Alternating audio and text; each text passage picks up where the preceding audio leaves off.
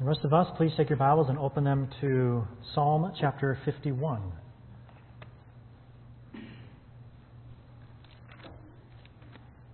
In many ways, we have sung the truths of Psalm 51 together through the different songs that we sang this morning. I hope your heart has been encouraged with those truths, that your head and your heart were engaged in worship to the Lord together with God's people in song this morning. Psalm 51 is perhaps the most well-known of what are called the penitential psalms, the psalms that convey the heart of somebody who is penitent. It was written by King David. It's attributed to him as the title phrase indicates, and it's entitled as a Psalm of David, written sometime after Nathan the prophet confronted King David about his sin of covetousness, adultery, and conspiracy to murder. You can read those events in the life of David in 2 Samuel chapter 11 and 12. And so I'd encourage you, if you aren't familiar with that, go ahead and give that some time to read through that.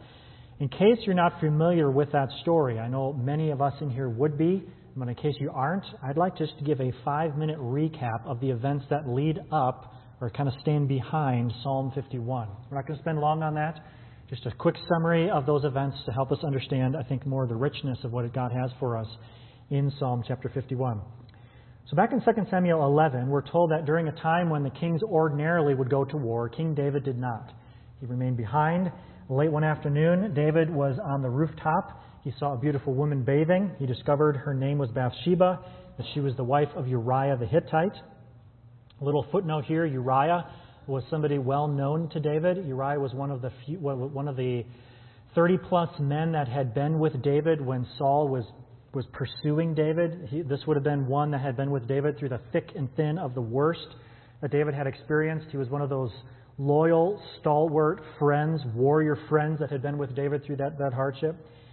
Uriah was serving at the present time, when the story was written, was serving on the battlefield, fighting against Israel's enemies.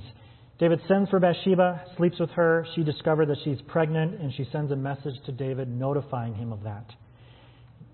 David begins to scheme in what appears to be an effort to cover up his adultery and give a plausible explanation for Bathsheba's pregnancy. David calls Uriah out of the battlefield to come home to give a report, and ostensibly to give a report on what's going on in the battlefield. He gets the report from Uriah, and then David sends Uriah home saying, "Thanks for the report. Glad to hear how things are going. Go home, enjoy the pleasures of home, enjoy your wife." But Uriah was a man of principle, and he refused. He didn't think it was honorable for him to go home and enjoy the comforts of home while Israel and its armies were sleeping in tents out in the battlefield. Well, David didn't give up. He asked Uriah to stay one more night. That night, he continues to talk with Uriah and gets Uriah drunk, hoping that in his intoxicated state, Uriah would stumble home and sleep with Bathsheba, and therefore Bathsheba's pregnancy would have an explanation that would alleviate David of a scandal.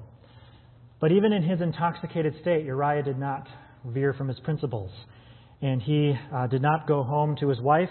And so David sends Uriah back to the battlefield with a letter that he wrote to Joab, the commander of the armies. In that letter, David tells Joab to put Uriah where the most aggressive fighting was taking place, then to withdraw troops to leave Uriah exposed to the enemy forces. And so Uriah goes back to the battlefield with the sad irony, not knowing he's carrying the letter of his own death sentence. Joab receives the letter and carries out King David's wishes. They go and fight. The troops are pulled back. Uriah is exposed to the enemy forces. He is killed. Joab writes a letter to David to notify David of the loss of Israeli troops in this conflict, and knows that if David is angry at that, Joab tells the messenger, tell King David, if King David gets angry, tell King David this, Uriah the Hittite is dead. He knew that would silence David's objection. And that's what happened. The messenger is sent. The messenger tells David what happened, and David says, I'm sorry to hear that, but this is what happens in war. Well, time carries on. 2 Samuel chapter 12, a guy named Nathan, he's a prophet of God. comes to King David and tells King David a terrible story of something that supposedly happened in the kingdom, about a rich shepherd and a poor shepherd. A rich shepherd who had many flocks and herds of animals, a poor shepherd who had one beloved lamb.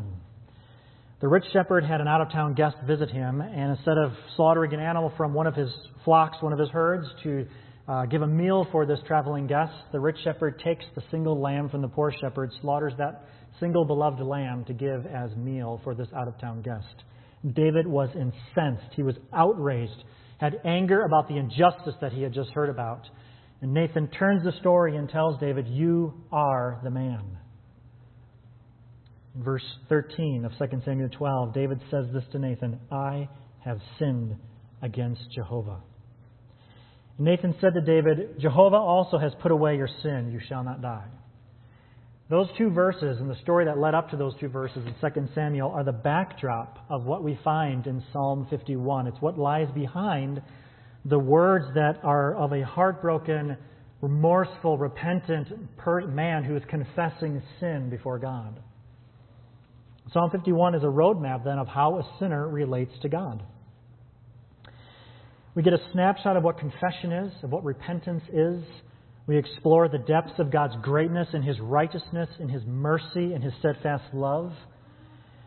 And it's really my hope and prayer that in our time together this morning in Psalm 51, that our hearts will be warmed again toward God. And if you're not a Christian, it is our prayer that your heart would be warmed toward God to know Him as Lord and Savior. So the sermon today, I don't have a clear outline for you. I apologize for that. This was perplexing. I wrestled with this much this week in preparing. What happened, and there's ways to organize it, and many have done that, and I'm not faulting that, but it seemed to me like I was trying to, it's like somebody is singing a song and then you're trying to write an outline of the song. What we have here in Psalm 51 is this song of confession, this heartbroken plea from a heart, and it felt awkward to try to outline this and put it in a schematic. So what I'm going to try to do this morning is just simply give us a guided meditation from Psalm 51 with our dependence on God to use His Word to warm our hearts, convict us where we must have it, and deepen our enjoyment of God while simultaneously deepening our hatred of sin. So we're going to walk through this kind of section by section, verses by verses, if you're okay with that.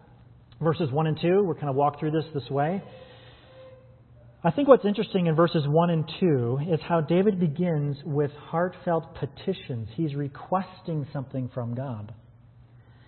He starts this without, he doesn't say, "Forgive me." He doesn't say, "God, I've sinned." I mean, he gets there, yes, but he starts with these words of petition to God for God's mercy, for His steadfast love, and for God's, again, abundant mercy.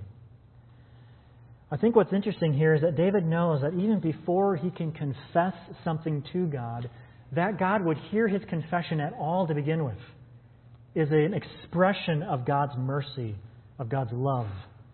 Those words there that are repeated in our text when it says, "Have mercy on me, O God, according to your steadfast love, according to your abundant mercy, blot out my transgression." Those words, mercy, steadfast love, and then back to mercy, are describing that David is asking God to have mercy on him and that have pity. And the word steadfast love is that covenant word of love that's used all throughout the Old Testament to describe God's fiercely loyal love to His covenant people. And then back to word mercy again is this idea of compassion. Have a heart that is pitifully compassionate towards Him in His needy state. When God hears us confess our sin, that is God's mercy, His steadfast love and compassion that is being poured out toward us. And I know as Christians, we talk a lot about God's love, God's mercy, and God's compassion. We sang about it again this morning, which is good for us to do. But what can happen is we can become familiar with those realities so that we start to take them for granted. But the reality is that God is not obligated to listen to sinners. He obligated Himself by entering a covenant of love with sinners, so that when we cry out to Him with confession, God hears us. It's amazing. There are probably famous people in the world that if you tried to call, they would not even answer the phone. They'd look at your number and go, "I don't know that number," and they would silence it. God doesn't do that to sinners. Why? Not because you're so important and powerful. No, it's because He's entered covenant of love with you. He chose to give you His ear to hear your confessions. And David understands this freshly, which is why he is crying out with desperate need before God to have mercy and compassion upon him. The foundation of God's covenant love is the grounds upon which David cries out to God. He can't demand God of this, but he's appealing to God's covenant of love to him as what will give him an audience with God to hear him. Which, friends, it reminds us of the gospel. That God, in love, made a way for sinners to cry out for mercy. Well, what David wants and needs most is what we all truly want and need most. And we forget this. We live in a world that is trying to give us and trying to convince us, here's what you need, here's what you want. This is what's going to satisfy. Whether it's going somewhere or accomplishing something or purchasing something or achieving something, that's what our world is promoting for us to pursue after to find fulfillment in life. But Psalm 51 reminds us that's not what we need most. Look at verse 2. What we need most is this: wash me thoroughly from my iniquity and cleanse me from my sin. That's what we need most. These words describe a full cleansing. This idea of wash is a descriptive word. It was a word used to describe the rough treatment that a garment would be given with somebody trying to remove a deep stain. It's like moms, if you're trying to get grass stains out of the knees on the kids' jeans, right? You're rubbing that, you're trying to spot clean it, you're giving that garment harsh treatment to remove the stain. This is what David is asking God to do with the stain of sin in his life. David wants God to thoroughly remove it. No matter how difficult, how painful, how rough the treatment might be, he's submitting himself to God to work the miracle and remove the stain. Which, by the way, if you will not cry out to God to remove the stain of your sin, what is your strategy to deal with your sin? Maybe you're not a Christian here and you're thinking, David, he's so wrapped up around what? Come on, big deal. He did this. How many people did it really hurt? And friend, if your approach to life is kind of belittling sin or casting it aside, what is your strategy then to deal with the burden of guilt that is in your conscience for your sin against God? David knew there was only one place to go. I was kind of thinking of, there's times when you might hear a friend or maybe a loved one is diagnosed with some particular illness, and there's particular spots in the nation where there's specialty places that deal with lung cancer or this kind of cancer or that kind of cancer. There's specialty places that are renowned for their ability to help with trying to cure people of this. God is the only place you can go to be cured of sin. That's where David turns. Sin doesn't disappear magically. David knows that God is the one that needs to work the miracle. So then in verses 3 through 5, what we have here is the main part of David's confession. His admission of guilt. When he says, I know my transgressions and my sin is ever before me. He was living in a constant awareness of his sin. And this, by the way, is one mark of true confession and repentance that are taking place.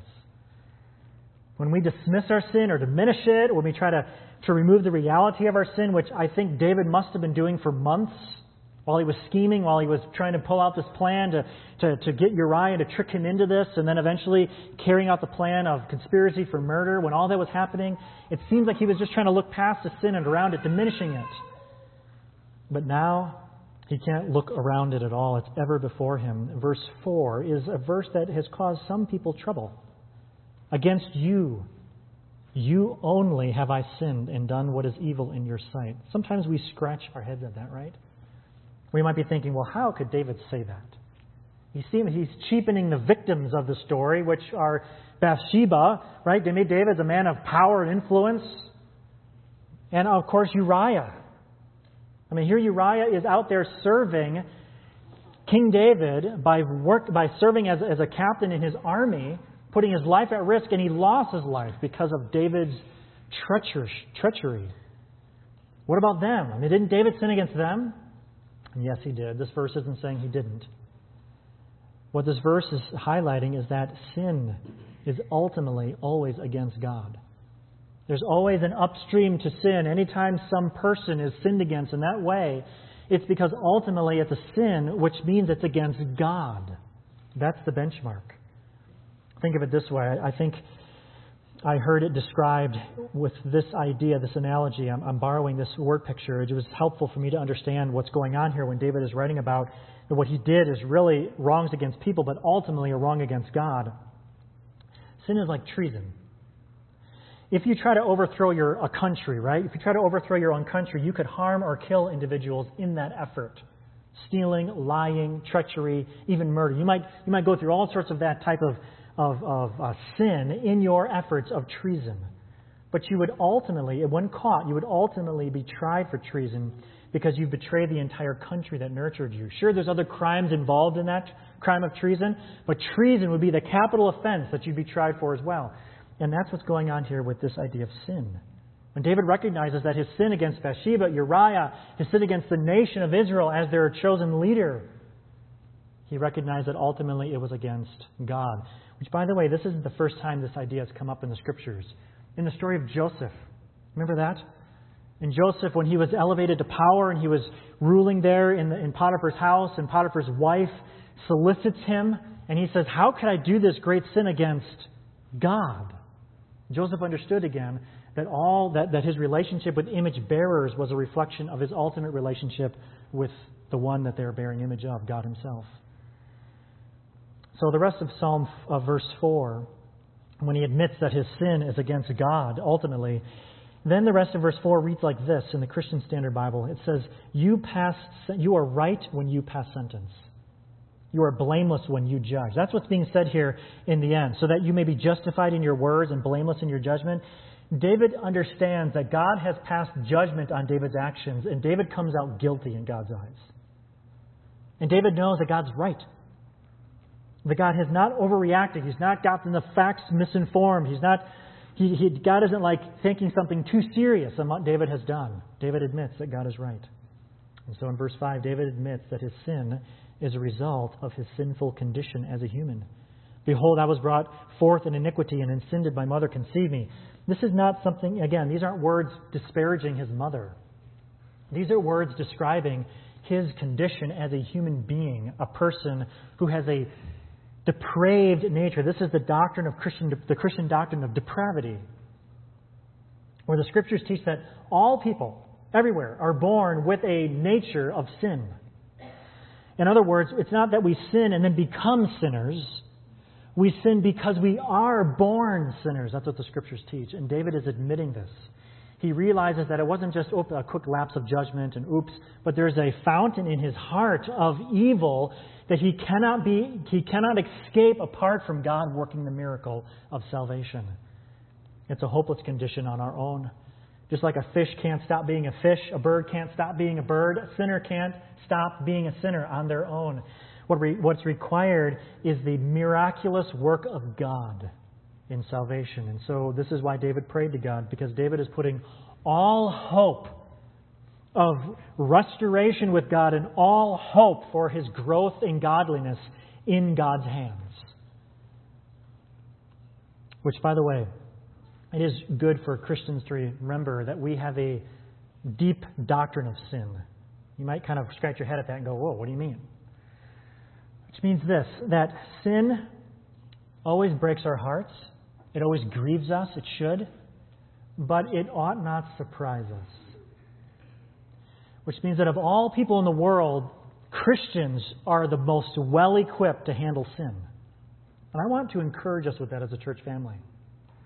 That we as a church family understand that we are sinners saved by grace, which means that when sin shows up within our church family, within us, we are the most well-equipped to do war against that with one another. That we have a God who David has described as this, God who is steadfast in love, a God who is merciful, a God who has abundant mercy to do what? To cleanse us from sin. What we want to be as a church family that helps one another walk out of sin into the joy of the salvation of God again.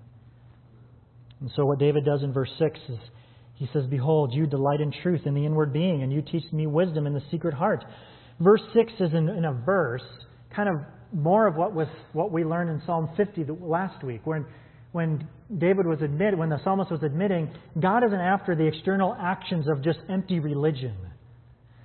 In which, by the way, verse 6 reminds us that what is often our action of response to sin, our natural response is often can be, I'm going to really be good now, God. I'm going to really, read my Bible now. I'm going to pray. I'm going to attend church faithfully. I'm going to start giving to the church. I'm going to do this stuff to kind of, we feel like we can kind of work our way out of guilt.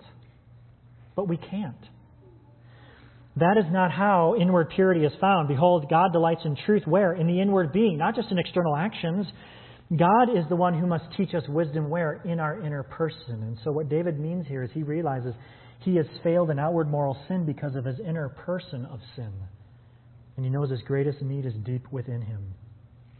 And that is true for us. We always sin out of this internal, deep desire for delight. That's what led David astray. He wrongfully believed, that sin with Bathsheba would be of greater delight than relationship with God and obedience to his Creator. He believed the delight of intimacy with her would satisfy and fulfill him. But he was wrong, because here we read his words of heartbroken confession and repentance. I wonder what false promises of sinful delight God's wisdom must set us free from. What lies of our world are taking root in our hearts and causing discontent so that we find ourselves pushing against God's good law, God's good words. God is always working for our joy. We're told that He is preparing a place for us that words can't even describe. And yet we doubt Him again and again. We're just like David. What we need is for God to teach us wisdom where? In the secret of our heart, so that we would treasure and embrace the truth of who God is and what He's done for us in Christ. And verses 7 through 13 hold some of the greatest riches and hope for us as we do war against sin as God's people. He says, "Purge me with hyssop, and I shall be clean. Wash me, and I shall be whiter than snow." Again, those words like hyssop don't make sense to our modern ears. We're thinking, it's unlikely that any Christian in here has used words like that in a prayer of confession this past week. What is David talking about here? I believe that the words hyssop here, although it doesn't make sense to our modern ears, would have made great sense to David's ears and those that lived when he did, because they would have been thinking about what is written in Leviticus 14, Numbers 19, that this was the procedure that a leper would go through to be reinstated with the covenant people. Instead of being cast out of the camp of Israel, a leper who was cleansed would go through this ritual with the priest, and the priest would take hyssop to signify symbolically that they've been cleansed from their uncleanness and able to be brought back into relationship with the people of God. And this is what David is wanting to happen to him. He realizes the depth of his uncleanness from sin is like he's a leper. But God can clean him. God can cleanse him. God can restore him. And this is what he's crying out for. Only God has the power to do that. So, again, I want to make sure that we don't understand Psalm 51 as an obligation, as if, hey, you all are sinners, get busy doing Psalm 51. Here we go. Obeying Psalm 51. Friends, Psalm 51 is not an obligation. There is nothing better for us than Psalm 51, because Psalm 51 is not an obligation, as if we have to confess and repent as a spiritual duty. Psalm 51 shows us that confession is the key to unlocking the joy of forgiveness. Psalm 51 invites us to confess our sin, to repent of our sin so that we can enjoy God in greater ways. We can enjoy life. Notice the joy that David longs for. You say, well, prove it to me from Psalm 51. I will. Look at verse 8. Look at for the joy that David longs for here. Look at verse 10. Notice the peace that he craves for. It's hard to be joyful when you're anxious. Anxiety just pushes joy right out. Joy is one of those things where your soul can relish when your soul is at peace. He longs for this peace. Verse 10, renew a right spirit. Right? There's this bad spirit in him churning. He talks about how it's been like his bones have been broken within him. In verse 11, look at the intimacy that David yearns to experience when he talks about, don't cast away your presence from me. He wants to be in the presence of God.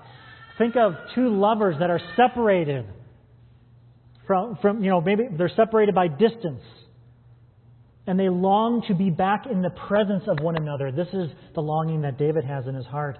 In verse 12, David returns to this theme of joy again. Restore to me the joy of your salvation and uphold me with a willing spirit against this willing gladness. You've all had it, right? Maybe where you've asked a kid to come along for some sort of exciting trip and fine, I'll go with. Well, that's not what you want. You want them to come joyfully, willingly, to enjoy what you're offering them. It's like, hey, kids, get in the car. We're going to go have ice cream. Fine. No. David doesn't want that relationship with God. He is yearning for, he knows, he's tasted this, and he wants this back. And so what he's pursuing here in Psalm 51 is not obligation or duty. It's enjoyment. God is the one that holds the keys of joy. He is the one that holds the keys of fulfillment and delight. Delight that's better than illicit affairs that the world is offering as what you want. David knows this, and so he's confessing. There's an eagerness in his heart to restore, to have the joy of salvation restored back to him. What does all this mean? Well, I think he realizes how he's exchanged the all-satisfying deep intimacy and fulfillment found in God for these temporary pleasures of sin. And this is where we all would do a good job to kind of do just a hard stop. Ask ourselves, where have we been led astray to think that the all-satisfying deep intimacy and fulfillment of life is found in sin? In fact, David wants cleansing. Why? Because he knows that true enjoyment of God can only be experienced by those who have been cleansed. Jesus said it like this in the Sermon on the Mount in Matthew chapter 5, verse 8. Blessed are the pure in heart. Why are these pure in heart people blessed? Why are they happy? They shall see God. That's what we need, friends. But how can anyone ever hope to be clean enough or pure enough to rightly relate to a holy God, right? We know we can't achieve that, and David knows that too, and that's why he prays for God to work the miracle of cleansing. In verses 13 through 17, right? Have you ever wondered what happens after confession? Maybe you've had that in like a relationship conversation where you're kind of hashing things out in a conversation, you're working it out, and you kind of understand one another's perspective. You've apologized, you've forgiven and been forgiven, and then kind of like, now what? Do we just like go do the dishes now, or like what do we do next? You ever wondered how does this work with your relationship with God? Verses 13 and following, I think, show us a snapshot of that. David responds to the forgiveness that God offers with this. He pledges a promise to God. Then I will teach transgressors your ways, and sinners will return to you. David is a man who's received the lavish mercies of God. Because of God's steadfast love and compassion, he's been cleansed from the stain of this sin, and David wants others to experience the same deliverance. David isn't out there making excuses. He's not spinning something up to make it look not as bad as it was. David says, you know what? I want others to know and hear this, so I'm going to be telling others so they can taste and see of God's goodness the same way. Which, by the way, as a church family, this is what we get to do. We are not the righteous telling the unrighteous how to become like us. Wrong. We are sinners who have received dump truck loads of God's mercy and grace, so that what we can do is tell other sinners who are just like us, you need to taste of God's mercy and grace too. You want delight and soul satisfaction in the deepest recesses of your heart? Do you want wisdom in the inner person that will satisfy you in ways that the world can never live up to? Come to Christ. Come to God. But notice what David promises to sing about in verse 14. Deliver me from blood guiltiness, O God of my salvation, and my tongue will sing aloud of your righteousness. That caught me off guard. I wouldn't have put that word there. The word I'm expecting is sing aloud of God's mercy, sing aloud of God's compassion, or His forgiveness, or His redemption, or whatever other word there. I wouldn't have put God's righteousness, because when we think of righteousness, we often think of God expecting us to fulfill an obligation. God's righteousness is that God fulfills His obligation. He is righteous. Nobody can accuse Him or judge Him for not fulfilling His obligation. And He's holy.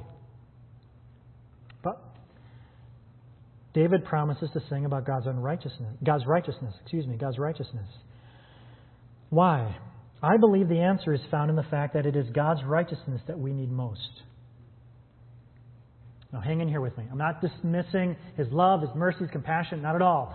The reason that we receive God's mercy and compassion and love is because He is a God who is righteous. Because God promised to save and redeem sinners. What does that require of God? Mercy and compassion and love. So why then are sinners saved? Because God fulfills His obligation to save sinners because He has put into place this plan of salvation, this wonderful story of redemption and forgiveness. And by the way, the gospel story is all about God's righteousness. And our world would like to put, most everybody's familiar with John 3:16, right? It shows up everywhere. I mean, when stadiums used to have people in them, there'd be somebody holding up a sign, John 3:16, right? Maybe you were one of those people. It's a great verse. For God so loved the world. I'm not diminishing God's love. God's love is definitely involved in the gospel story, for sure. But friends, when you read through the book of Romans, which is all about God's saving plan, the word you're going to be hearing over and over and over again is righteousness. I'll prove it to you. Not through the whole book of Romans, okay? Just 2 verses, right? Romans chapter 1, verse 16, Paul says, I am not ashamed of the gospel, which is the good news of God saving sinners, if you're not familiar with that word. I'm not ashamed of the gospel. Why, Paul? It's the power of God for salvation to everyone who believes. Okay? Describe this power. For in it, the righteousness of God is revealed from faith to faith. As it is written, the righteous shall live by faith. And what Paul does through the majority of what comes next in this letter is he proves how the salvation of God, this gospel message, is God giving His righteousness to people by grace through faith, not through works. What we need most is God's righteousness. That's why David says, I'm going to sing aloud of your righteousness, God. In fact, elsewhere in the New Testament, 2 Corinthians 5, there's many places we could go. But another place, in 2 Corinthians chapter 5, the Apostle Paul writes it this way, for our sake, God made Jesus to be sin, who knew no sin, so that in Jesus, in Him, we might become, here it is, the righteousness of God. Christians can celebrate the righteousness of God in an even greater way than David could, because David is celebrating the righteousness of God as a whole kind of doctrine, a reality, but we celebrate the righteousness of God in a person. His name is Jesus.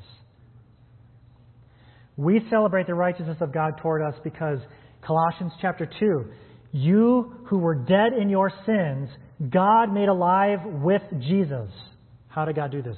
Having forgiven us all our trespasses by canceling the record of debt that stood against us with its legal demands.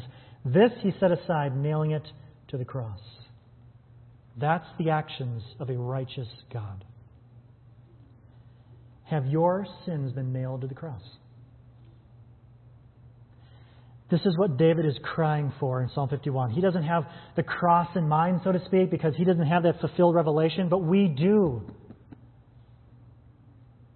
Have your sins been nailed to the cross? Can you sing today of the righteousness of God that has been given to you, not through works or merit, but by His sheer, decisive acts of grace? That's what we get to sing about. In fact, the gospel is about God's righteousness in that saving way, but now as Christians, again, if I can just pull this thread a little bit longer, hang in here with me, it gets even better because we get to celebrate God's righteousness in another way. The Apostle John writes about it in some of the clearest ways. The Apostle John celebrated the righteousness of God toward Christians in his first letter, which is all about the gospel. And I know we did a series through the letters of John. Seems like a long time ago now, though, doesn't it? But in 1 John chapter 1, verse 9, here's a verse many of you probably have memorized. If we confess our sins, that's Psalm 51. God is faithful and just to forgive us our sins, which, by the way, that's describing God's righteousness, and to cleanse us from all unrighteousness. So basically, 1 John 1:9 is saying this. If we confess, God is righteous to forgive us of our unrighteousness. God's covenant of steadfast love toward His people makes it so that we as His children, when we confess our sin, He is faithful, He is just to forgive us. This is amazing. Which is why John says in the next chapter, just a few verses later, in chapter 2, verse 1, he says this, my little children, I am writing these things so that you may not sin. And David shouldn't have sinned, right? Psalm 51. But he did. So now what? But if anyone does sin, we have an advocate with the Father, Jesus Christ. And look at the word describing Jesus Christ. The righteous. Friends, Psalm 51 reminds us, shows us, what we need most in life is the righteousness of God. Not a self-made righteousness, which, by the way, sets Christianity apart from every other world religion. Every other world religion is offering, you follow this step, this plan. If you achieve this ascension, this progress, then you will ascend, then you will achieve, then you will possess this great life to come. Christianity turns that upside down and says, you can try as hard as you want, you'll fail every time. So God sent Jesus to do what you can't. You can't earn it, but you can receive it as a gift. And we know that's through Jesus. Friends, Psalm 51 reminds us what we need most is the righteousness of God. So then, in what do you celebrate as a Christian? What gives you a sense of well-being and confidence before God as His child? Is it your recent track record of righteous acts? Or is it the lavish mercies of God's compassion, His steadfast love that He pours out to you, even though you don't deserve it and continue to fail Him? But yet, when you turn to Him in confession, He is glad to forgive, eager to hear your confessions, and give you more grace. So much so that Paul writes about it this way, where there's a lot of sin, where sin abounds, God's grace overabounds that sin. In Psalm 51, verse 16, David knows that what makes a relationship with God isn't external actions of religion. That's what he's writing in verse 16. For you will not delight in sacrifice, or I would give it. You will not be pleased with the burnt offering. He knows that he cannot impress God. He can't just do religious acts to make up for his sins. He needs the gift of God's righteousness. He needs internal transformation made possible by the saving acts of God. In verse 17, the sacrifices of God are a broken spirit, a broken and contrite heart, O God, you will not despise. I find it interesting, and this is not interesting, it's obvious, right? Because God is so much different than our world, but the very things that our world despises, God delights in. The very things our world despises, God delights in. God delights. He comes near to the broken spirit. He comes near to the broken and contrite heart. So, Christian friend, maybe what you need most today isn't an entertaining distraction from life, but to come to God with a contrite heart of confession. Maybe what you need most today is to rest in the peace and confidence of knowing God delights in a broken spirit and a broken and contrite heart. Well, these final two verses might seem like an abrupt subject change. Do good to Zion in your good pleasure. Build up the walls of Jerusalem. And how do we go from personal confession to building schematics? What's going on here? This changed, right? Then you will delight in right sacrifices and burnt offerings and whole burnt offerings, when then bulls will be offered on your altar. I doubt any of us have ended a prayer of confession like that. It's so abrupt, some scholars wonder if this was added later, like in the exilic time, when there was a longing for God to restore Israel back to Jerusalem and rebuild the walls. It's possible. I don't think it's necessary, though. I think what's happening here in verse 18 and 19 is David knows that as king of Israel, in this era of what's happening with God's people and the redemptive plan of God, that in that time, David as king of Israel, God's blessing on the nation was often attached to the king, to the leadership.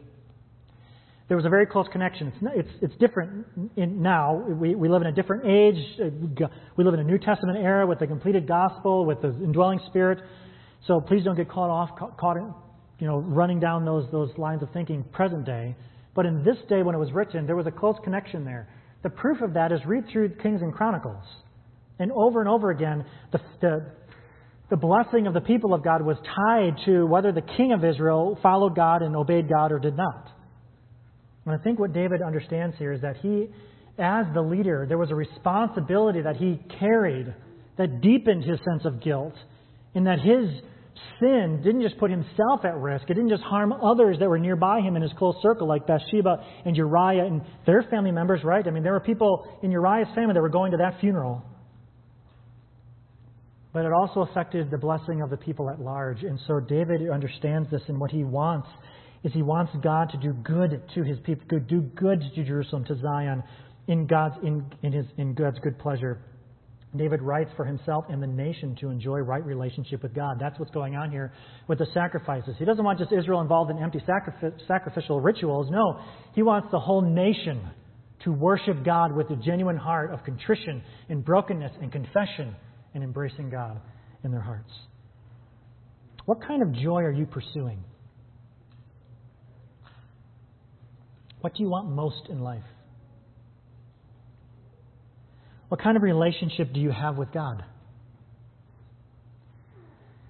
Does God delight in you as someone who offers him the sacrifices of a broken and contrite spirit?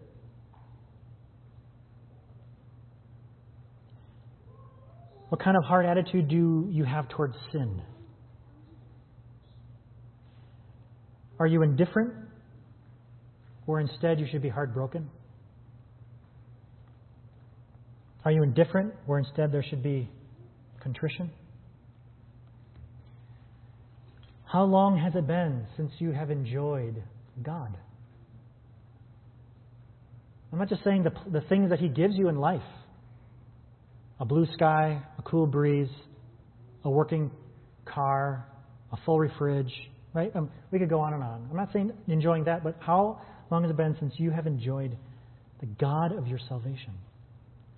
There could be all sorts of reasons going on in that. I understand we're complex people of emotions, all this, right? I'm not getting into psychoanalyzing this all here, but perhaps there could be a thread of truth for you. Maybe. This isn't a one-size-fits-all. Maybe you haven't experienced the joy of God because you have been treasuring sin instead of him. David lived like that for a while. And then God sent Nathan the prophet for truth to pierce into his heart and set him free. Friend, would you let Psalm 51 perhaps be that for you? Perhaps God is calling you to turn from your love affair with sin. Maybe you don't even know God as your God of salvation. Maybe you've been trying to work off your guilt of sin through other religious expressions, or maybe you've been trying to just forget about it through pursuing sin. Friends, what you need is Psalm 51. For a God of salvation to give you his righteousness, so that you, with a broken and contrite heart, can sing and declare the praises of a God of righteousness.